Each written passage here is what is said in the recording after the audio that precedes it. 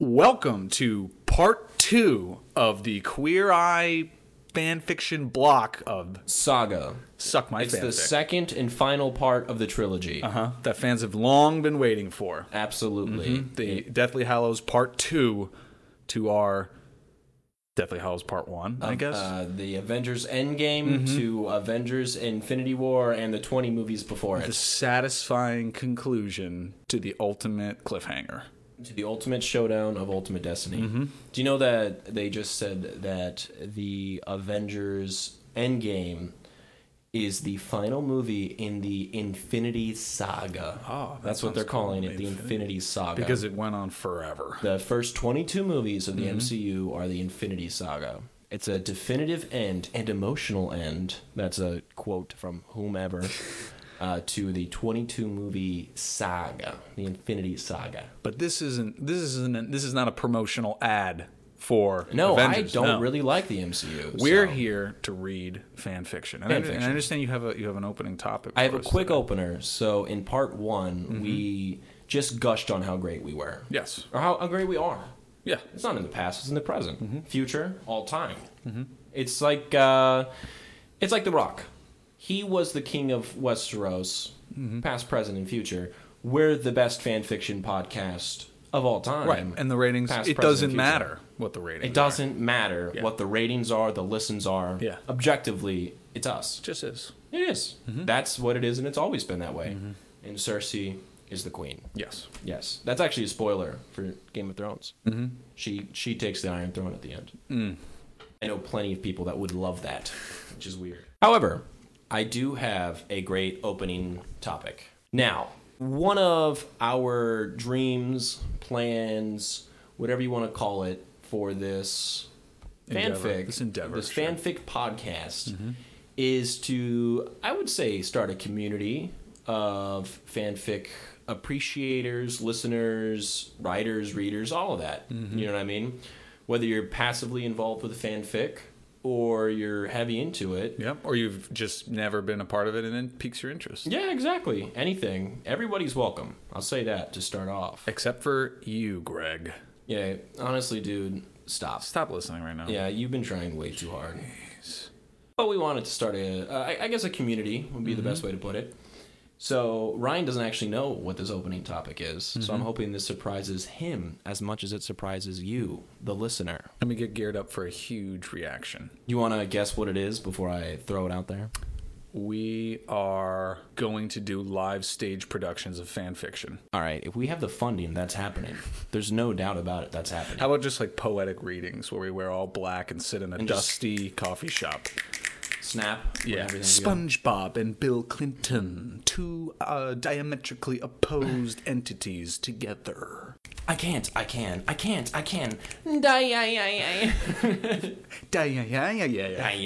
voice. Okay, what are we doing? I personally, through our Gmail, suckmyfanfic@gmail.com, reached out to the author of These Powerless Little Bones.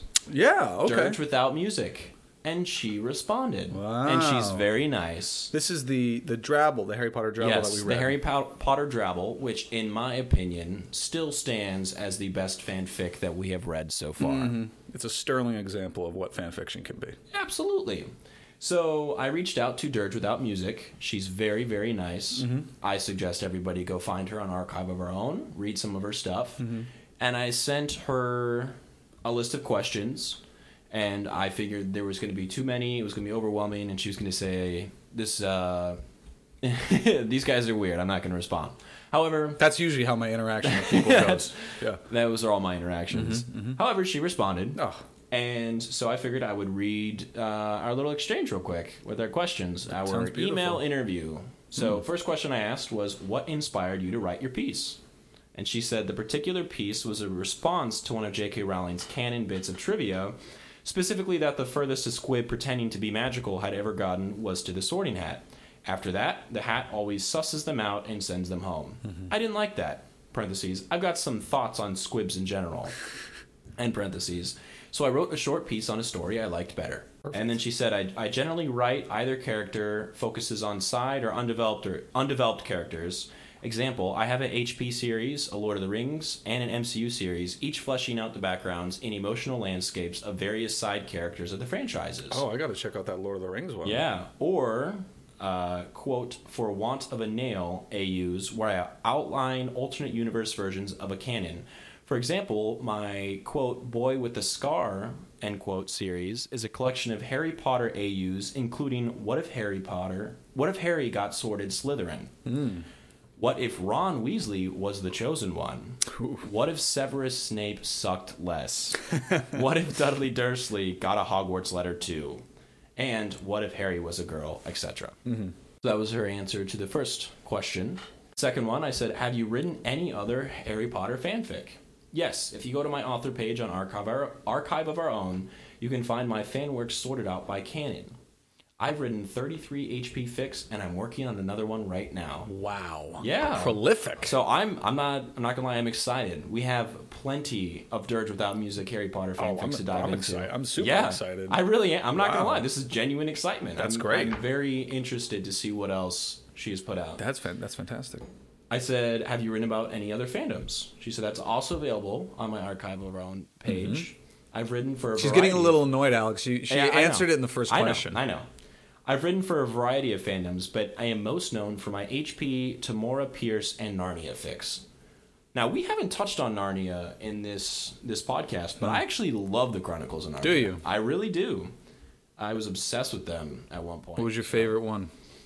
I really Lion liked the Witch Magician's and the Nephew. Magician's Nephew, the opener, the first one, right? But it wasn't solid. written first. It wasn't. It's just chronologically first. If I remember correctly, it was written last, wasn't it? I'm not sure. Perhaps either that or Horse and His Boy. Which Yeah, I Horse thought and that His- one was I like Horse and His Really, Boy. I thought it was Yeah. kind of dry. It is. Well, they're in the desert, so it's dry. But yeah, no, that one's very like meandering and wandering. Yeah. I kind of like that. Yeah. All right. So my fourth question: what would you say that writing fanfic has, or would you say that writing fanfic has helped you as a writer? Which is a pretty legitimate question because we've been kind of discussing that. One word answer. No. Next question. I actually was writing original novels for about 8 years before I tried out fanfiction. So it was really the other way around back then. My novels helped me make a good fanfic author. But continuing to work on fanfic has been a great whetstone for my original... She is an amazing That's what I'm author. saying. You're like literally a great whetstone. That's incredible. She is a wordsmith. Thank you. You're honest, I'm not... This is sincere. Thank you. Like, Yeah. that's just great whetstone. I read that and I was like, that's so good. Okay. But continuing to work on fanfic has been a great whetstone for my original prose as well as giving myself confidence and permission to be more experimental and non-traditional in my original work. Fanfic encourages you to write the stories you want to read, not the stories you think you should write. Well, fan fiction, you should just go out and write your own characters. Okay, George. Thank you, George R. R. Martin. But just, I want to say that again. I thought that was a great quote. Fanfic encourages you to write the stories you want to read, not the stories you think you should write. So, have you ever tried to write anything extensively long that was of your own fruition? I have not. No. Okay. So I did National Novel Writing Month in November. So I wrote 50,000, a little bit more than 50,000 words in a month, which can kill a person. That's a lot. Yeah. And that's the first big writing endeavor I've ever taken on like that. I've only ever written short stories or poems before that, or scripts. Never 50,000 words of a novel. And I got so caught up in my head with writing something the way I think it should be. So I totally understand what she means by that. What do you explain that? What do you mean? So, especially, I feel like everybody who is creative or loves writing has that novel in their head that they know could be a bestseller. They have the plot, like every intricate detail, or just... It depends on who you are, actually. So, I have come to learn that there are planners and there are pantsers. So, I am a pantser. That means you're a bully who takes kids' pants and pulls it down around their ankles? When I was younger, for sure. If I did that now, I'd probably go to jail. So I don't do that anymore. Good. Yeah, You should have gone to jail back then. yeah, I guess. A pantser is writing by the seam of their pants. Is that the way? Seat of their pants, seam of their pants. I think it's seam. Like flying by the seat of your pants? Sure, that's it. I've always heard that. You're just kind of making it up as you go along. Yeah, so you have an outline, you have a pretty good idea of what you're doing, but you don't have everything planned out. Right.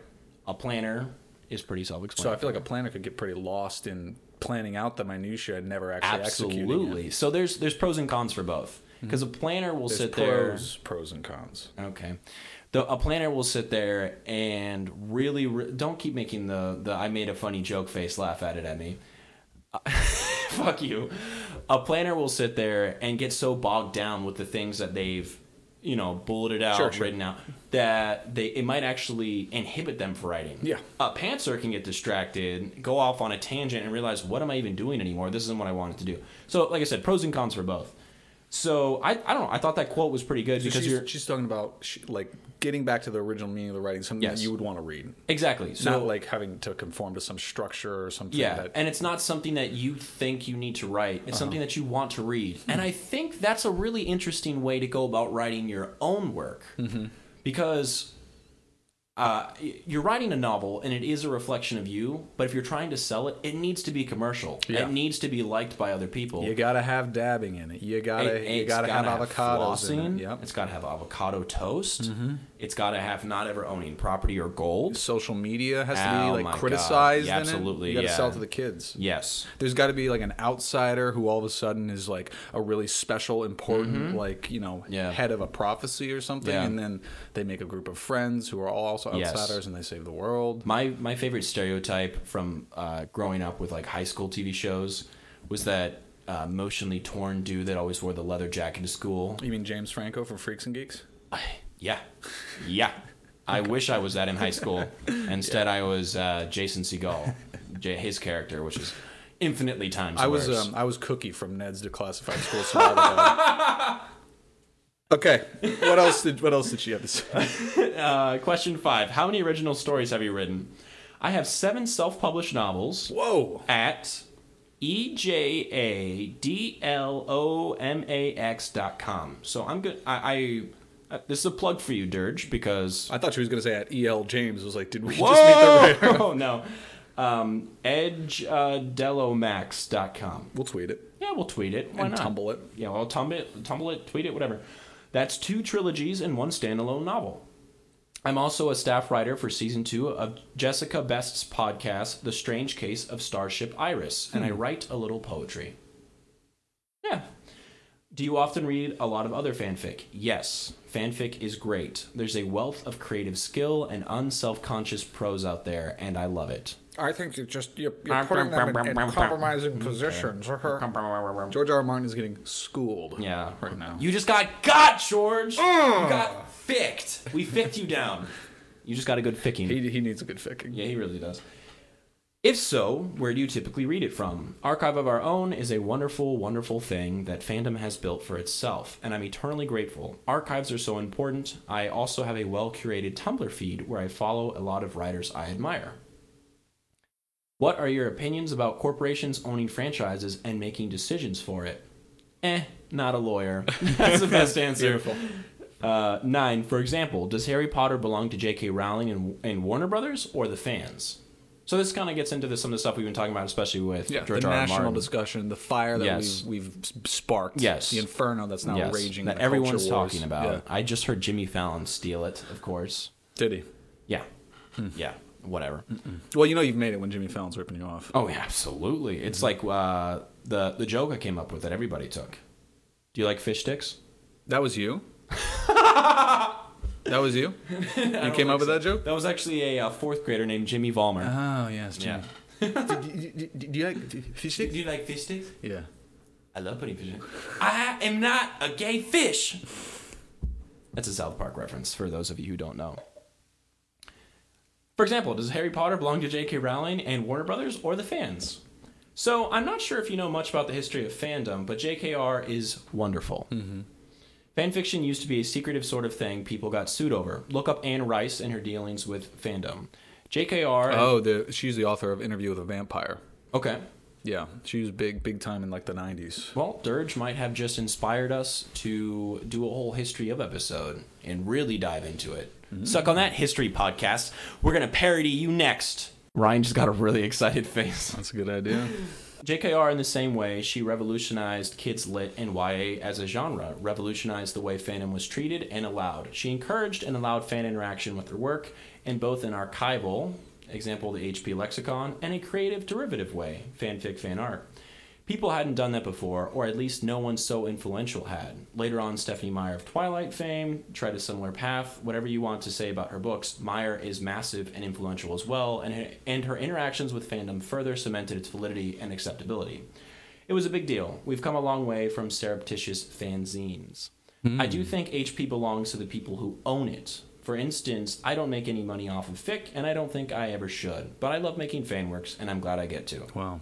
In a non-legal sense, I think stories are created somewhere between the writer and the reader. You put the words down, but the reader reads them and brings them to life. That's beautiful. You both put things into the process. The final creation, unique to each reader and reading, is a thing you have when you meet somewhere in the middle. So emotionally, I feel a sort of ownership of Rolling Story, but that's a bit different than the question you've asked. Wow. That's extremely well put. Yeah, and that was all the questions I asked. So I thought that was a great little exchange. Dirge, thank you. One of the nicest exchanges on the internet that you'll find.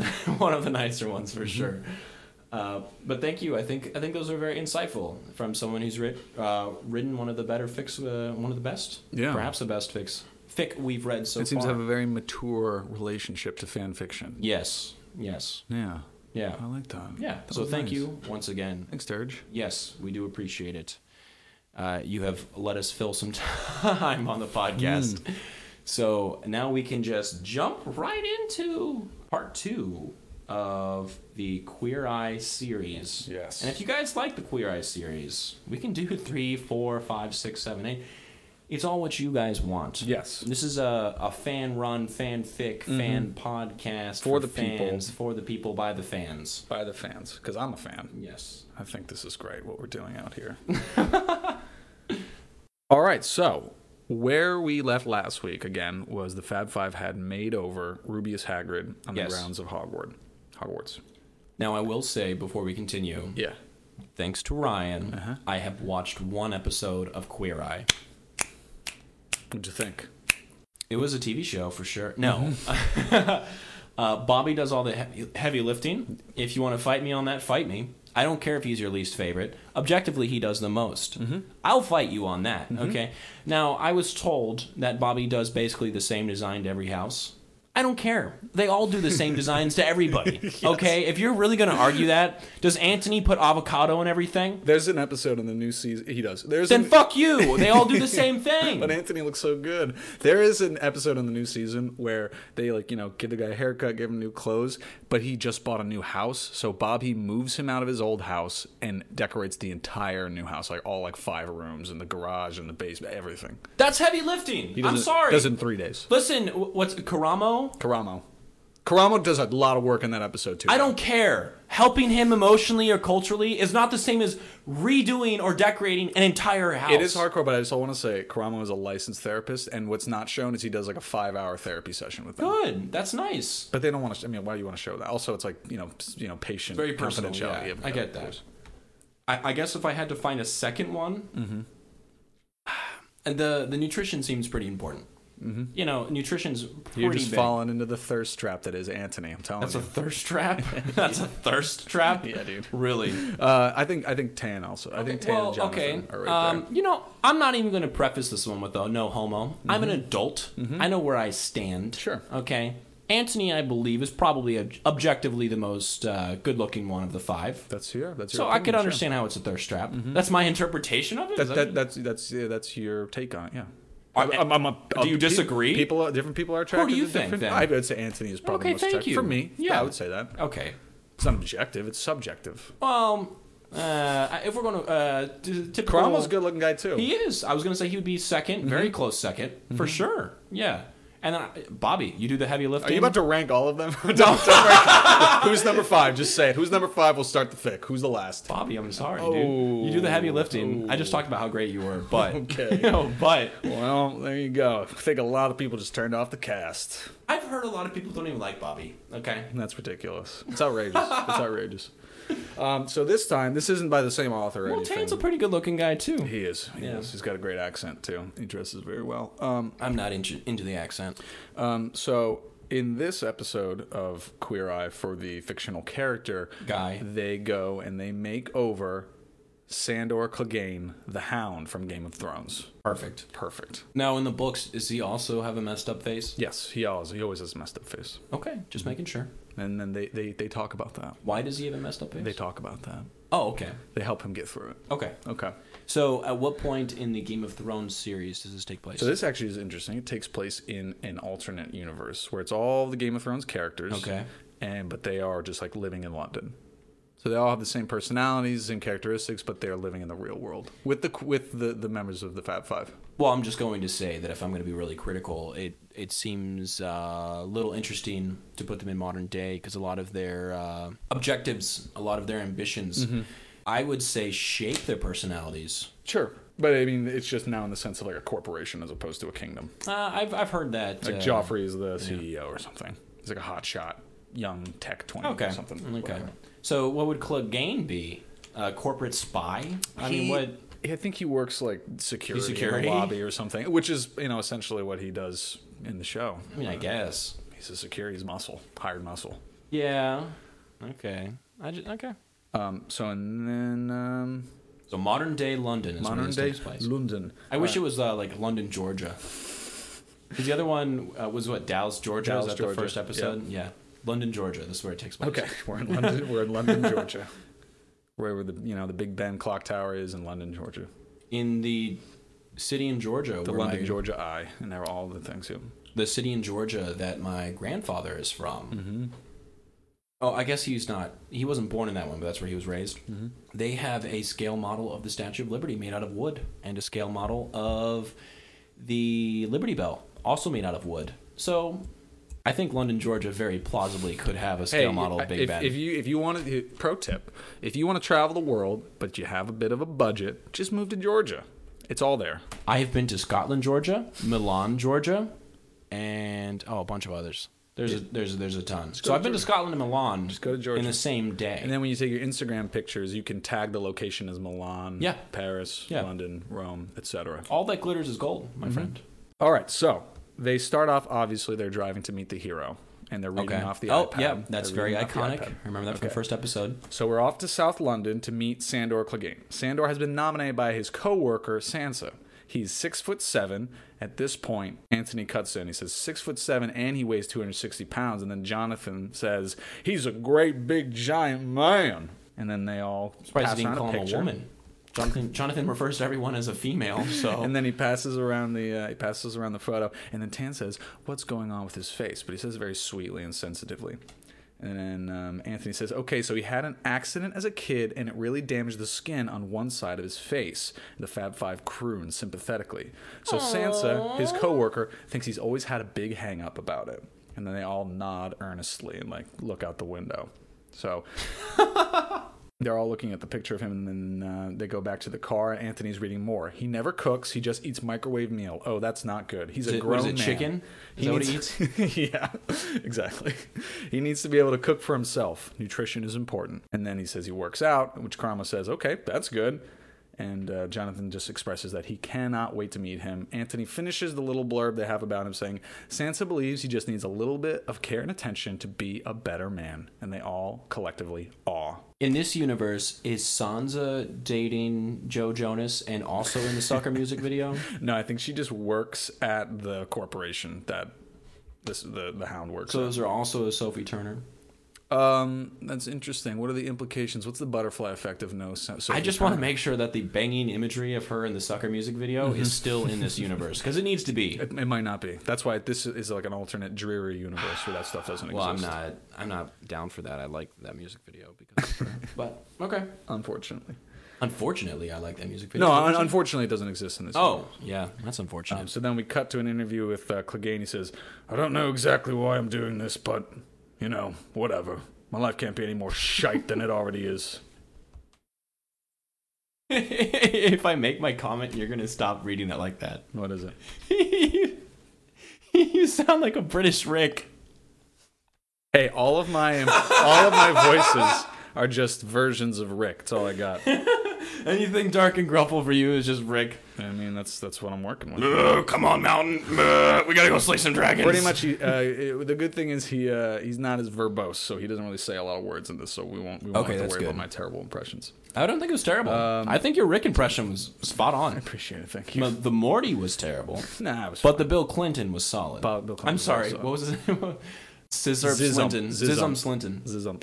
So then they find his place, number 7. That's the one. The Karamo parks. The Fat Five leap out and take the steps to the basement studio flat.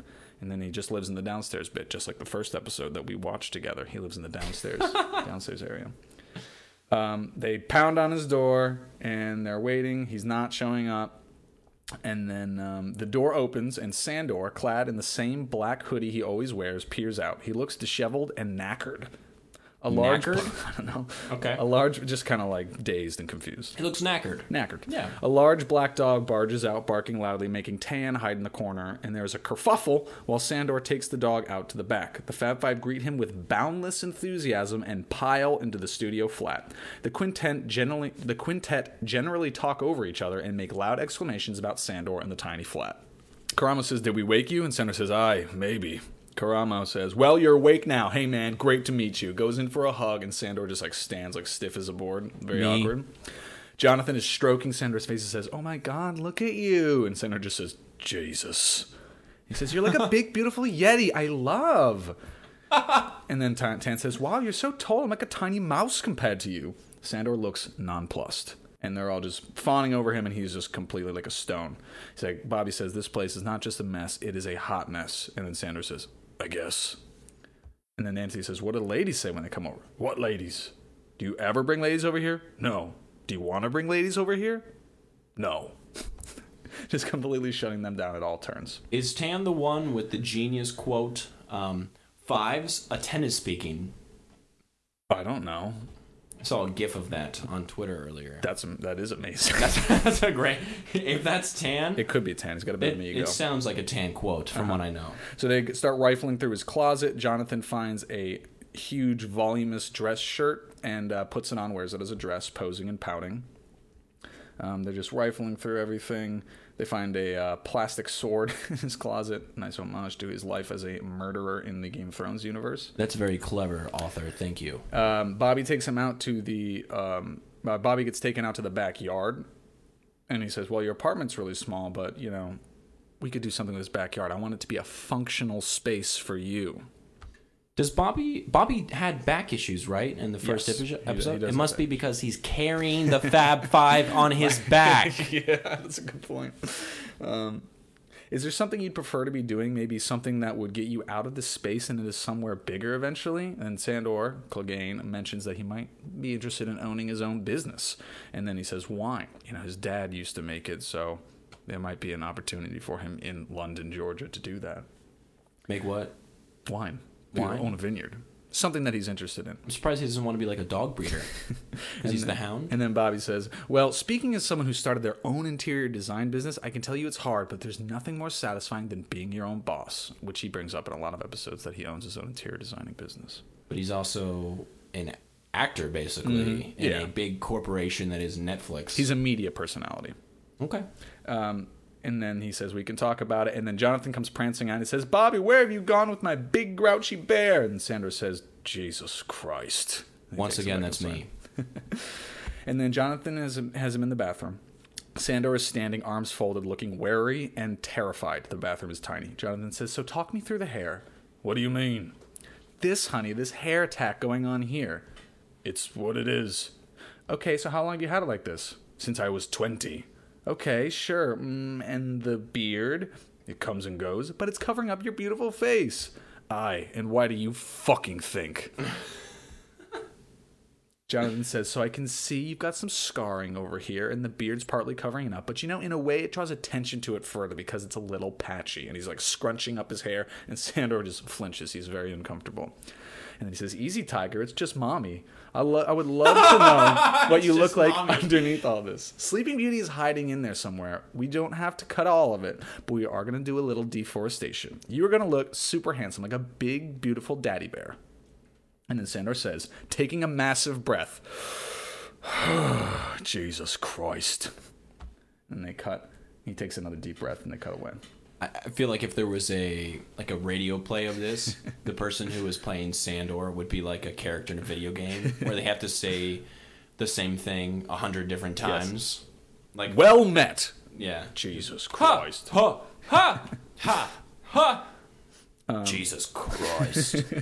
Jesus Christ, it's Jonathan. Then he goes into the kitchen with Anthony, and Anthony's like, you just microwave all your chicken, you don't make anything. And he says that fills a hole. And he says, but food should be more than that. Meals should be full of color and texture. Food that you want to eat and that you take pleasure in preparing. He is in, quote, blissful lecturer mode. And he says, there's no room for bloody blenders and shite. And then Anthony says, there's always room for a blender. I will make the room for a blender. I'm going to show you how to make some better breakfast shakes and make a simple 2-course meal, great ingredients, something that's easy to prepare. And he just sighs and says, okay. So he's very, again, nonplussed about this whole thing. Karamo is sitting outside petting the dog. Sandor sits as far apart as he can at the other end of the deck with his arms crossed. Karamo says, I hear that you sometimes can be a bit aggressive. I think people can be a little frightened of you. Don't get me wrong, I'm not one of them. I can see that you're a cool guy. You're letting us into your place, you've been welcoming, but I get the impression that you can take some things that are happening in here, puts his hand on his chest, and in here, to his temple, out on other people. Sandor shrugs and gives a noisy, confused sigh. Perfect, thank you. You'll be performing the Foley work for this. Karamo says, I couldn't help but noticing that you didn't really want to be hugged back there. I don't do hugs. And why is that? Because I'm a grown man. And Karamo says, even grown men need hugs once in a while. Sandor, not me. People don't like hugs. Sorry, dude. My God, this guy has hang-ups. Intimacy issues coming out of every pore, and he was not opening up to me. This is what Karamo says in his talking head. Has the Hound been intimate in the Game of Thrones before? He opens up. He gets like matched up with Arya. He's kind of like escorting her. I mean, has the Hound fucked in the Game of Thrones? Not to my knowledge. I'm sure he has. Oh, poor guy. But he's not had a major love interest to my knowledge. No. The Hound can't find a bitch. That sounded like the creepiest Joker line that they cut out of Dark Knight, because they're like, Heath is really going for it today. What the fuck, Heath? Whoa. The Hound can't find a bitch? Exactly. I wasn't being disrespectful to women. I was referring to a female. You were being disrespectful to dogs. Dogs. Bitches. So Karamo talks to him, trying to open up about the scar and the accident. Sandor says he does not want to talk about it. And then he says, I think maybe you could talk about it. And then Sandor gives a noisy sigh and stares stonily at the opposite wall. And Karamo says, wow, he is one tough customer, but I'm going to break through it. Bet he will. So then everyone leaves. The camera cuts to Sandor. He takes a huge sigh and just says, fucking hell. And then they cut to each one of the Fab Five and they explain their plan for Sandor. Anthony. Sandor has let himself go a little bit. He's a grown man. He needs to start cooking like one, looking after himself, eating well. I know he works out, but you've got to put good stuff in too. I want to see him making a few simple meals for himself and maybe even for a date. Cut to Karamo. This guy has issues. I mean serious issues. We haven't got to the bottom of everything yet, but I know we will. He's got to reach deep inside and face some truths and work out why he's lashing out so much. Then Bobby. He's living in a tiny place, and that's not good for the soul. I'm going to try and open out that yard, make it another space for him to use until he gets on his feet and can afford something a bit bigger. Tan. Sandor's been really well built. He's been slopping around in the gym gear for far too long. I can't wait to put him in a proper suit that fits him and some nice, smart, casual clothes and try and add a bit of personality in there. He's going to look great. And then Jonathan says, OMG, Sandor Clegane is like a big, beautiful bear who's been hibernating for years and just needs to be brought out into the summer. We are his summer queens. I'm going to make him less grizzly, more Teddy, but still all bear. And he growls at the camera. Less grizzly, more Teddy. Fuck.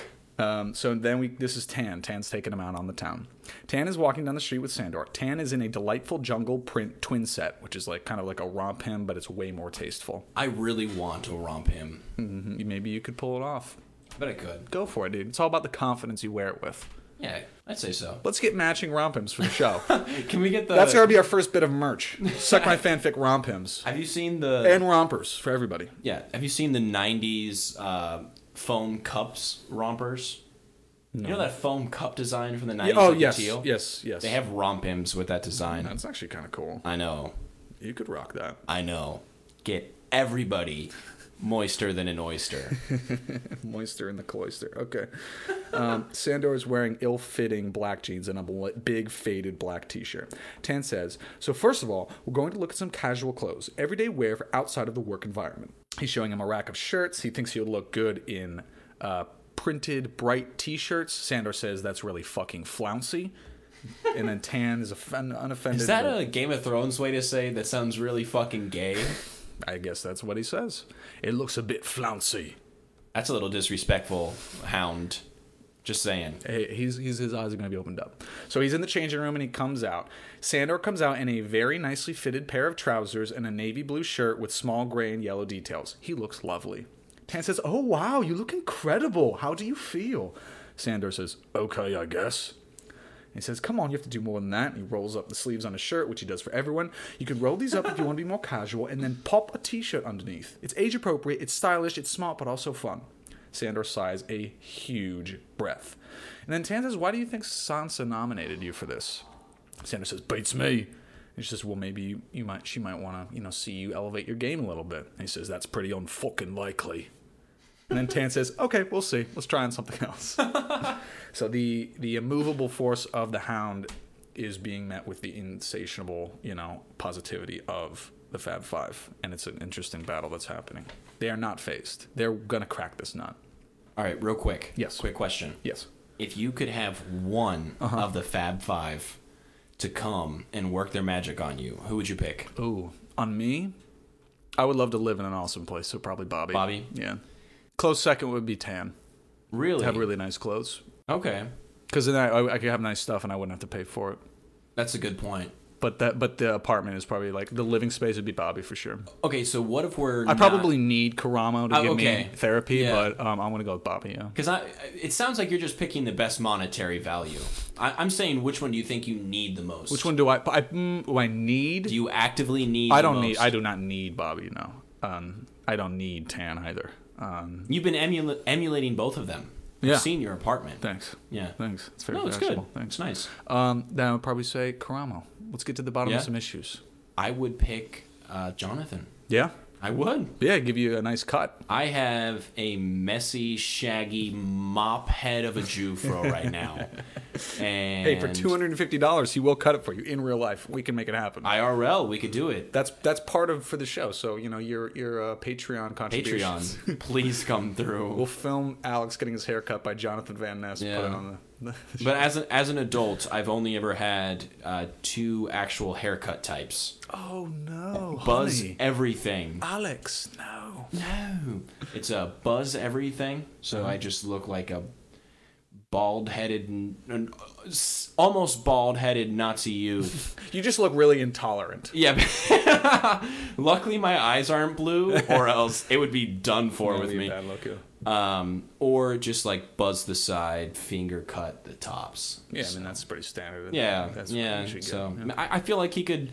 Even if I rocked it once, he would make you look amazing, dude. He would, and then he would set you up so you could always do that. I appreciate the fact that he factors in facial shape because I have a blockheaded facial shape. He would make it look wonderful. It's a great shape. You just need to accentuate. That's what I'm saying. Yeah, and he would need to do something to make my nose not look like a beak. He would make your nose the crowning jewel of your face. That's gorgeous. That's what I'd want. He'll do it. So I would pick him reluctantly. I'd want Bobby. Bobby, you do the most work, dude. I'm sorry. He's amazing. He's incredible. I'm not sorry. I'm speaking the truth. I'm being honest. Yeah, let your Bobby Burke flag fly. So Karamo has a meeting with Sansa, trying to understand a little bit more about Sandor Clegane. I won't go into it. He kind of just interviews her. There's some maybe flirtatious feelings between Sansa and the Hound. Oh, and is that canon? I think it's shipped by a lot of people. It's not canon. I don't know enough about Game of Thrones to understand that. Well, just as a quick aside, he kind of has a tender moment with her where he helps her get out from under Joffrey's like iron rule. He's kind of looking out for her a little bit. He has a soft spot for girls and women. Is that more of a dad relationship? Then? Yes. Okay, well, okay. Let's not dive into the psyche of why people ship different things. I don't want to get into it too much, but Karamo. I just didn't know if it was one of those where it was like, Neville Longbottom and Professor McGonagall. What? You know what I mean? Yeah. So, okay. They just mentioned that Karamo is wearing a gold glittery jacket and looks, as usual, divine. So they're talking. We cut back. Tan is still working with him. He says, "What I would love to see you in is a suit," which he does with everybody. What I love about a suit is that you can show loads of personality in really small touches. Pockets, handkerchief, the lining, blah, blah, blah, blah, blah. He's going to give him a deep burnished gold lining, which is a nod to his time as a gold cloak, which I think is kind of cool. Okay. And he says, so what do you think about a suit? And then Sandor says, I still have no fucking clue when I'm going to wear this.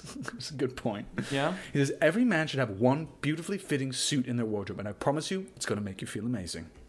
And Jonathan says, who's now shown up, and I promise you, in a good suit, there will be ladies running down the street to jump your bones, and I will be one of them. Sandor looks at the ceiling. Then we cut to the next scene. In this one, Bobby takes Sandor out, and he's like building a deck for him. And he's like, I want you look like you're good with your hands. So they work together to build the deck, and they talk. That's and nice. Have a good time. That's constructive. Which is also a call out to the episode where the Hound is like a carpenter cutting wood for like this like kind of like church cult thing, but that's a good episode. We now cut to Antony and Sandor strolling through the market. Antony is wearing a Talking Heads t-shirt and the faintest smudge of eyeliner and looks glorious. Antony says, so what I love about these sort of places is the quality of the ingredients. And Sandor says, it's all fucking expensive. And then Antony, with handsome sincerity as he expertly handles an avocado, says, sure, you don't have to get all your shopping list here, but choosing a few really good ingredients, maybe a cheese, some herbs, some great cuts of meat. Have you ever cooked a meal for a woman? Sandor says, no. They're all trying to push this idea. It's like, you need to like open up and meet somebody. Mm-hmm. So Antony's trying to get him to like maybe invite a woman over and cook a meal for her. Sandor is very much against this idea. But Antony closes with saying, I'm going to shop for two, just in case, with a wink. This whole time, I think they're not listening to him. What if they know what he needs? What if they're being presumptuous? They're forcing their heteronormative right now. What if he's gay? Well, they know that Sansa's interested in him, and I think they could probably just by when they mention Sansa, he like gets flustered, so they know, they have a feeling. They have great interpersonal skills. Well, I'm also speaking here. I have 0% gaydar. Mm-hmm. I'm very bad at telling that. Mm-hmm. Maybe they're great. They probably are. Mm-hmm. Yeah, they're probably great at that. I just assume they're good at most things. Yeah. So in order to get Sandor to open up, Karamo takes him to a gym, a boxing gym, and he gives him some gloves, and they're hitting the bag, and he's getting him to call out the things in his life that upset him while he throws punches. So he's saying, like, I hate Joffrey. Like, he's getting Joffrey, of course, is the boy king in the show. They have a contentious relationship, and it's like therapeutic because he's releasing his emotions, but he's doing it in an aggressive way that's constructive and helpful for him. Karamo has totally aced this guy. He's cracked it on. Nice. And then Sandor starts with this outpour of emotion. He says, F the king, F my dad, and F my brother. And then Karamo does a floating head. He says, hold up, here we are. I have my ways. And then they're sitting down. They're like toweling off. And then Karamo says, so you're angry at your brother. Tell me about that. Isn't that a little manipulative? He's getting him to open up. Okay. He's got to get it. I mean, he didn't know this was going to happen. He's putting him in a space where he feels comfortable to open up a little bit. You're right.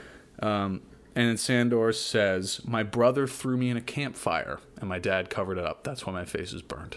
which is what actually happens in the show. Wow. His brother, the Mountain, which we've talked about in previous episodes. So what's the Mountain's motivation to throw him in the campfire? He is the most violent, devilish little child, and he's just... I think he took a toy that the Mountain was playing with, and he just like picked him up and threw him in the fire.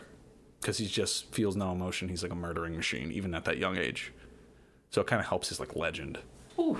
And everyone talks about it like behind the Hound's back, and it's like a whole thing. So he does have a lot of emotion wrapped up in the show, but he doesn't have the Fab Five to help him deal with it. Now he's dealing. Now I'd like to see dropping the Queer Eye guys just the way they are into Game of Thrones. They would thrive. Jonathan would be the queen, and they would thrive. Bobby's building the best castles. Oh, yeah. Tan would easily take over for Varys and just wear like amazing silks. He might go over to the eastern continent that I can't remember the name of right now and like be a silk trader or something. Yeah. I know the southern one is called Soitheros. No, it's not, is it? I'm pretty sure it's called Soitheros or Sotheros. That continent? I'm not familiar with it. I know Dorne is the Southern Isles, but I don't know that name. Karamo says, well, I've got to tell you, something we say a lot on this show is that you can make your own family. Family doesn't have to be blood ties. And if it doesn't work out for you, then you find the people who do have your back. I've got different families, my kids and all these crazy guys who were my brothers. Do you still see your brother? Sandor says, sometimes. He says, well, I don't know. There's a lot to be said for forgiveness, but I'm also a believer in cutting the negative energy out of your life. I think you need to build up your own family. Stay away from your brother for a while and work out a way to get out of this job that you hate so much. Sandor, exceptionally long pause as he stares out of the window. Aye. He agrees. He agrees. He realizes that he's been tricked into opening up, and he kind of shuts back down again. Anthony's in the kitchen cooking with Sandor. He's cutting up kale. He says it's good to have a base of kale, spinach, or something with lots of iron. I prefer kale. It's a little more substantial and fibrous. So if you could chop these up for me, rough is fine. He's just chopping. They make a amazing flaxseed and maca powered protein fruit smoothie, and it's amazing. Maca? Not matcha, maca. Okay, I was going to correct you, but... No. Something else entirely. I'm the fool. And they go with unsweet almond milk as well. So it's tasting great, and it's very good for him. Bobby comes in, he tries it, and he goes, oh, wow, that's good. And he gives an orgasmic sigh. Anthony looks back at Sandor and says, I want to hear you give me a nice orgasmic smiles the smile of a Renaissance saint, and gives a cute shiver. Bobby, encouraging him with an over-the-top sigh. Sandor looks at them both. No. Cuts to the next scene. I figured it would just be, And then Jonathan has his floating head. He says, so everybody's been doing their transformations with Sandor, and I think he's coming along like a smushy, sad bear. But I feel like in this episode, my work is like going to turn this big, dark daddy around. It's grooming time. Anthony and Sandor are standing in front of a sparklingly clean kitchen counter. The entire kitchen is mahogany and steel. Anthony is sporting a well-tailored, short-sleeved, dark denim shirt and looks to die for. This is where he teaches him how to create a 3-course meal for a special lady friend, which Sandor is very uncomfortable with, but he has conquered it. We get to the next scene, Karamo and Tan. I just like to include these scenes because they tell about what they're wearing, because they always have such great outfits on. So Karamo and Tan are walking down the bustling Brighton High Street with Sandor. Karamo is wearing a shimmering turquoise bomber jacket, and Tan is wearing expertly tailored jeans and a silver blazer. They both look astonishingly good. In the original Queer Eye, is there a therapist? I don't know. I don't think so. There is a culture guy, but I don't know. The culture one still doesn't make any sense to me, but okay. In the culture one, it was like, oh, you sit on your couch and like eat potato chips all day? Let me take you to a museum. Or, hey, you like beer, but you just drink, like boring beer? Let me take you to a brewery and we can talk to the brewer and like learn about that. Like it's just whatever culture. Okay, well, that kind of makes sense. That's all stuff Karamo does. I don't know why. I don't know what the other guy does, but this is what Karamo does. Well, you haven't told me that Karamo has done any of this. You just told me he sits there on his phone. He does that too. Karamo's an interesting character. He's very controversial. I love him, personally. What Karamo ends up doing is he takes him to this wayward kids horse farm where kids who are troubled can work with horses and work out their issues and take some responsibility and ownership of an animal. Dr. Phil's ranch. Dr. Phil's ranch. Okay. And They meet Margie, and she says, well, the horse club here is largely for disadvantaged young people in our community who would benefit from working with animals. We call it equine therapy. They learn to groom them, ride them, and generally look after them. This is our large horse, and we use him for our toughest customers, which is who Karamo says, guess what? You're working with this guy today. So he's working with him. He eventually gets him to ride him, and they're like, wow, like no one ever gets to ride the horse. He's a very gentle soul. Sandor says, this is a good place for gang kids and that. Had no idea it was even here. And then Karama says, yeah, I know it's not for adults. We got a special pass today. But I had a word with Margie back there. What do you think about volunteering? She says you've got potential, and I can really see you working with some of these tough kids. That's nice. And then Karama says, yeah? And he says, totally, man. And then Karama says, and a little equine therapy on the side wouldn't hurt for him. His floating head, which is a great point. Sandor agrees. That might be something he's interested in doing. We now cut to a vineyard. Bobby and Jonathan are taking Sandor to a vineyard because he expressed some interest in maybe, opening up his own business. Yeah. Bobby and Jonathan are hugging Sandor, who allows them a little less reluctantly than the first time. Bobby is wearing a cap-sleeved black shirt, and Jonathan is wearing a long cardigan with his jeans and has his hair swept up in a scarf. They both look divine. So they're wine tasting. They're learning a little bit more about what it takes to run a vineyard, things like that. It ends with Jonathan taking him off to their hair appointment. And he says, it's time for our date, Daddy Bear. And then Bobby says, see you on the other side. And then Sandor says, Jesus Christ, and looks plaintively at the grapes. I'm going to put a preface at this to drink every time he says, Jesus Christ. Jesus Christ. Jesus Christ. It's a little bit much for him, but he's a good sport. So Jonathan says he's going to cut his hair. He says, now, I know you haven't set those big feet of yours in even a barbershop for a long time, so I thought I would treat you to a real salon. Yay. Sandor says, aye, okay, I'm in your hands. Jonathan says, yes, you are, Daddy-O, and they're the safest, cross my heart, and hope to die in your arms' hands. And then he says, okay, so I know that before we were talking about taking off just some of this angry lion's mane, but I've been thinking about it, and, I would just love to be bold with this. Take it short. Short? Short, baby. How short? Shorty short. I don't know what that means. And then he just says, trust me. And he goes for it. Mommy knows best. Sandor says, fuck it. Do it. And he says, that's my brave little baby. There's several shots of Jonathan cutting Sandor's hand. Sandor has his eyes closed. And then Jonathan's locked in, very serious. Snip, snip, snipping away. Jonathan turns Sandor around to face the mirror. Sandor now has short hair and a trim beard. He looks surprisingly gorgeous. Sandor gazes at himself for some time. Jonathan says, you're making Mommy nervous. Sandor nods slowly at the mirror. It's nice. You like? Aye. So I've kept a little bit length on top so you can play with it a bit, and I'll show you the products to use to give it some shape. And Sandor says, you can see a lot more of my face. And this is a good thing. Look at you. You are straight up, straight down, straight not straight, gorgeous right now. And I'm getting all smushy and shivery. Sandor turns his face to the side and is clearly looking at the more visible scarring.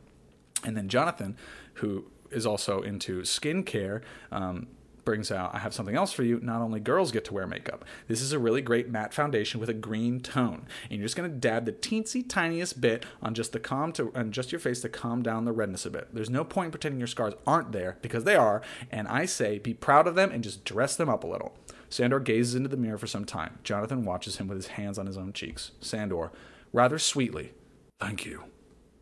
I think he's cracked this nut. And then he gives him a big hug and smushes his cheeks together. He says, oh, that's a bit much now. And he backs him off. Jonathan says, my bad. We now go to the reveal. So this is it. They're going to go back to he's good. Michael Jackson's This Is It. The ultimate tour. Jonathan and Sandor get out of the car. Sandor is sporting his new haircut and beard trim. Jonathan is wearing a kimono over tight trousers and looks sensational. The remaining Fab Five are at Sandor's door waiting for them. So they open the door and Sandor looks around and says, fucking hell. Sandor's main room has been transformed from a dingy hovel into a light, simple space with much more storage. Bobby talks him through what he's done. So he painted the walls this beautiful light gray, which is so much better than it was, but still looks quite mellow. There's lots of storage so you can put your stuff away. That's a hint, Sandor. Yeah, okay. And I got you one big L-shaped couch for slouching your big frame on. And then Jonathan hops onto it, lounging, and says, "Lounge with me, honey." Sandor refuses, obviously. Yeah. And then Jonathan says, "Come to Jonathan. She feels lonely." And then Sandor reluctantly sits on the couch. He says, "Aye, it's nice." The Fab Five are standing outside in Sandor's newly transformed yard. There is tons of decking, new plants, a seating area, and a barbecue. Fucking hell. So now this is a functional space, not just a place to let your dog out. So he's got this amazing new backyard to entertain guests. Okay. They cut to Sandor standing in his bathroom, which has now been quote, sparklingly redone, and Jonathan is telling him about his 5-minute grooming routine. Sandor is not interested in this at all. He talks about a gentle face wash with some avocado and coconut oils to soften the skin, and some foundation. He gives him the green foundation. And then Jonathan claims that he is your beautiful fairy godmother. So now we have the outfit reveals. Karamo, Anthony, Bobby, and Jonathan are in a big reclining pile on Sandor's sofa taking selfies. I need all the looks. You're getting all the looks. Here we go. Are you ready to see Sandor's first look? The Fab Four, because Tan's talking to them, consent enthusiastically. Sandor comes out into the lounge wearing a modeled mid-gray smart casual polo shirt and some cool gray-blue trousers. He looks really good, even if he's standing a bit awkwardly. And then Karma says, "Oh my good lord, yes! Jonathan, you look amazing. Like, here's my jaw." And I'm scraping it off the ground and trying to fix it back, and it's just coming straight off again. And Bobby says, "I can't look at anything but your arms." They talk about how his biceps are massive. And then Tan talks about how it's slimming his body. They're trying to get him to spin. He's not wanting to do it. They start chanting for him to spin. He gives a reluctant turn with his hands in his pockets, and they go bananas because he's actually trying to live a little. So now we have Sandor come out again, and he is wearing a dark blue linen suit and a royal blue t-shirt and looks to die for. They are over the moon with how great he looks, and they just pretty much applaud. So those are the looks. They got a smart casual one and then his linen suit. Nice. So then they invite him to come down and sit on the couch with them. So they're all sitting around. They're having their last-minute talk. And Jonathan is stroking his upper arm.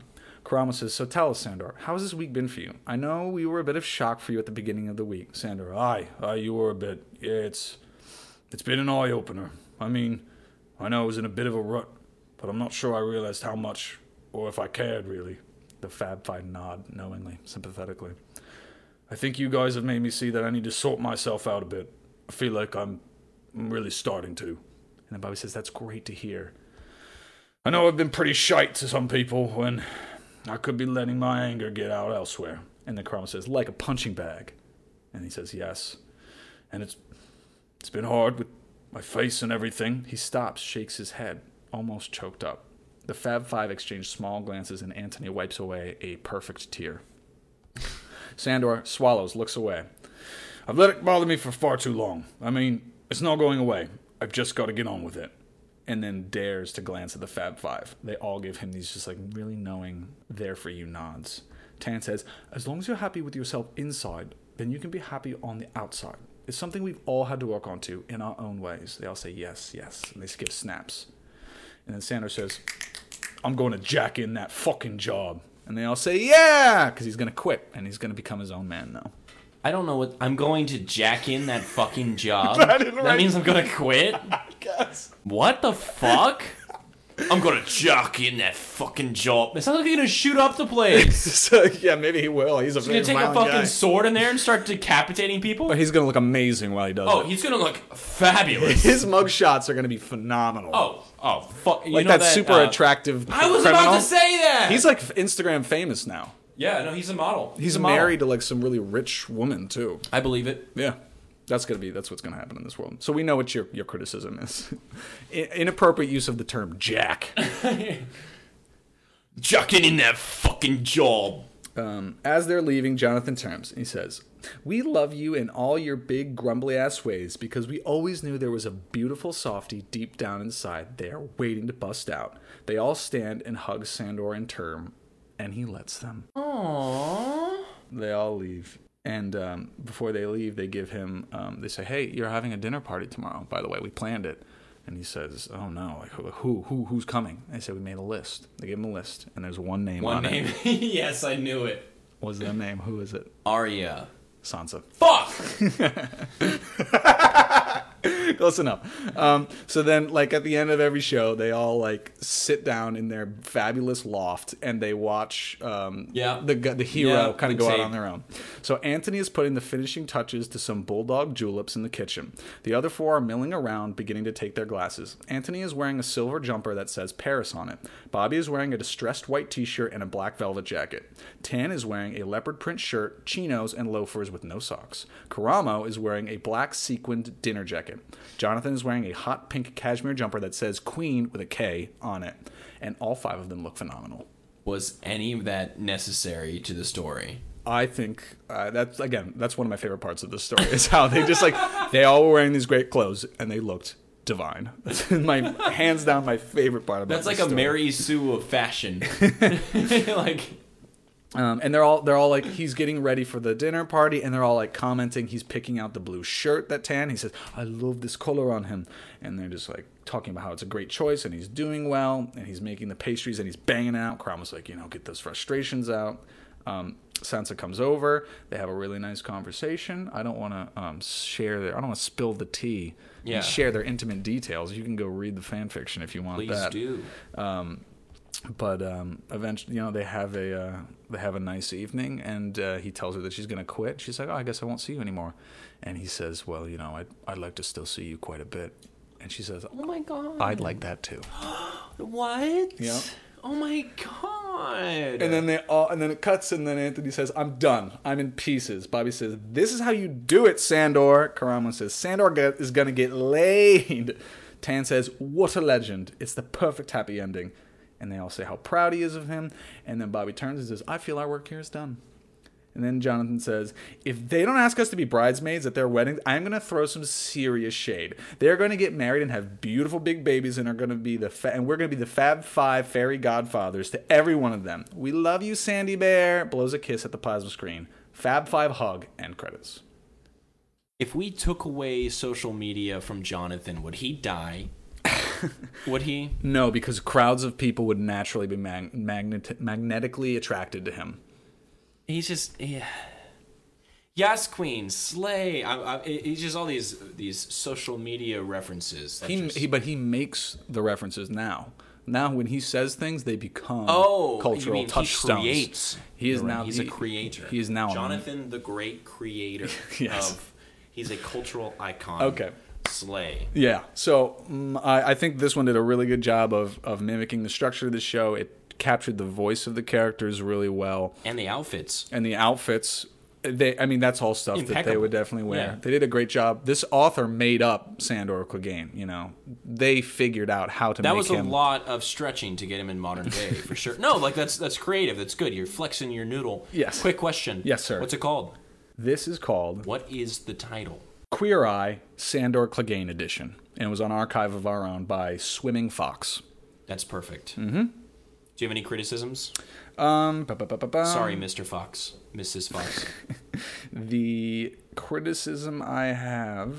not really a lot. I would love to see this episode done. I don't want to change the author. If I'm going to think about structurally things, there was literally no problems with spelling or punctuation. It was all on point. Thank you. It was perfect. I would have liked to see it been done in the Game of Thrones universe, but I'm not. That would have fundamentally changed the whole story. So I'm not gonna. I'm not gonna say that that's a criticism. Mm-hmm. No, I think it's good. They gave Bobby the appropriate amount of screen time, which is none. And that's inappropriate. Bobby just needs his own show. Yeah, he does. They're gonna split up like One Direction. But they're still gonna be friends because they're amazing people. What did you think of it? Any positive takeaways? I thought it was good. Mm-hmm. I'm not gonna lie to you. I like part one more. Okay. I like that story better. That's fair. It's a bit more zany and off the wall. This one's a lot more like this is what they would be talking about. Yeah, for sure. Yeah. Talking about creamy avocado protein shakes with maca powder. Yeah. But I'm not gonna lie. This was good. So I'm not knocking you, Mr./Mrs. Fox. Swimming Fox. Swimming Fox. I still thought it was good. Mm-hmm. The Harry Potter one was just, I don't know. Maybe I know more about Harry Potter, which I do. Mm-hmm. And it's still very little. Yeah. But I thought it was good. Yeah. I liked it. Good times. Yeah. And I thought it was a nice big middle finger to you, George. Dude, this is a straight shot at George Martin. George R.R. R.R. His real name is George Martin. He wrote a fan fiction about his name, George R.R. Martin. I hate you, George. But if you want to come on the show, we'd love to talk to you. Yeah, no, I would talk to you. And thanks for creating one of my favorite things ever. Yeah. I love you, George. Yeah, congrats. I mean, you're, cultural icon at this point. He's the one actually setting culture, not Jonathan. That's true. I would say that Jonathan's creating culture at this point. He's really going out. He's going out on his own. Okay. I mean, everyone at this point with the internet, everything's so fragmented that you can't say one thing and change the culture writ large. I guess George R. R. Martin is experiencing that, but there's plenty of people who don't watch Game of Thrones. That's true. Plenty of people who don't watch Queer Eye. I, up until about a year ago, was both of those people. This podcast has changed you, man. I'm a better person now. I think that's the end. What do you think? That's it. Okay. Well, look at that. I would like to thank everybody for joining us on another episode of Suck My Fanfic. I hope you have enjoyed our Queer Eye editions. If you would like more Queer Eye editions, please let us know. And are you doing the Queer Eye theme? I am. Fuck. If you would like more Queer Eye editions, please let us know. We will be happy to do. Ryan would be happy to do more. And if you hated it, we'll never speak of this again. We'll shut it into a dusty cupboard and put it away, and we won't even have to. We'll pretend it never existed. Or we'll just start a Queer Eye podcast. Yeah, we'll do a branching podcast. Yeah. We have 1,800 other podcasts, so that'll just be another one. All under various pseudonyms. We could be the hosts of your favorite podcast. And you wouldn't know. I mean, this is your very favorite. Good at voice This is your modulators. favorite podcast. So yeah. Wait, your what are you second saying? favorite podcast. What are you implying, bro? If you like this, please be sure to follow us on the tweeters. Subscribe to us on whichever podcast media player you listen to. Because we're on a bunch of them. We're on a bunch of them. If you would like just a modicum bit extra content, please subscribe to us on YouTube. We are on the YouTubes. We also have a Facebook. We also have a Tumblr. It's all Suck My Fanfic. None of it is different. If you want to write us a letter, suckmyfanfic@gmail.com. We've been talking to authors. Okay? Yeah. So you would be in a great group of people at that point. You would join a hall of legends. A hall of legends. Those who have written into the show. Yes. Filled with whetstones. Turds with no music. Another shout out. Without music. You can cut that You got close enough. It's okay. Thank you once again for listening. We hope you enjoyed it. And anything to remember, Ryan? Go out there, get a pop of color in your life, and treat yourself the way you deserve to be treated, which is as a queen. Remember that Mama Bear is there to take you into her arms. Yes. She loves you. Fuck you.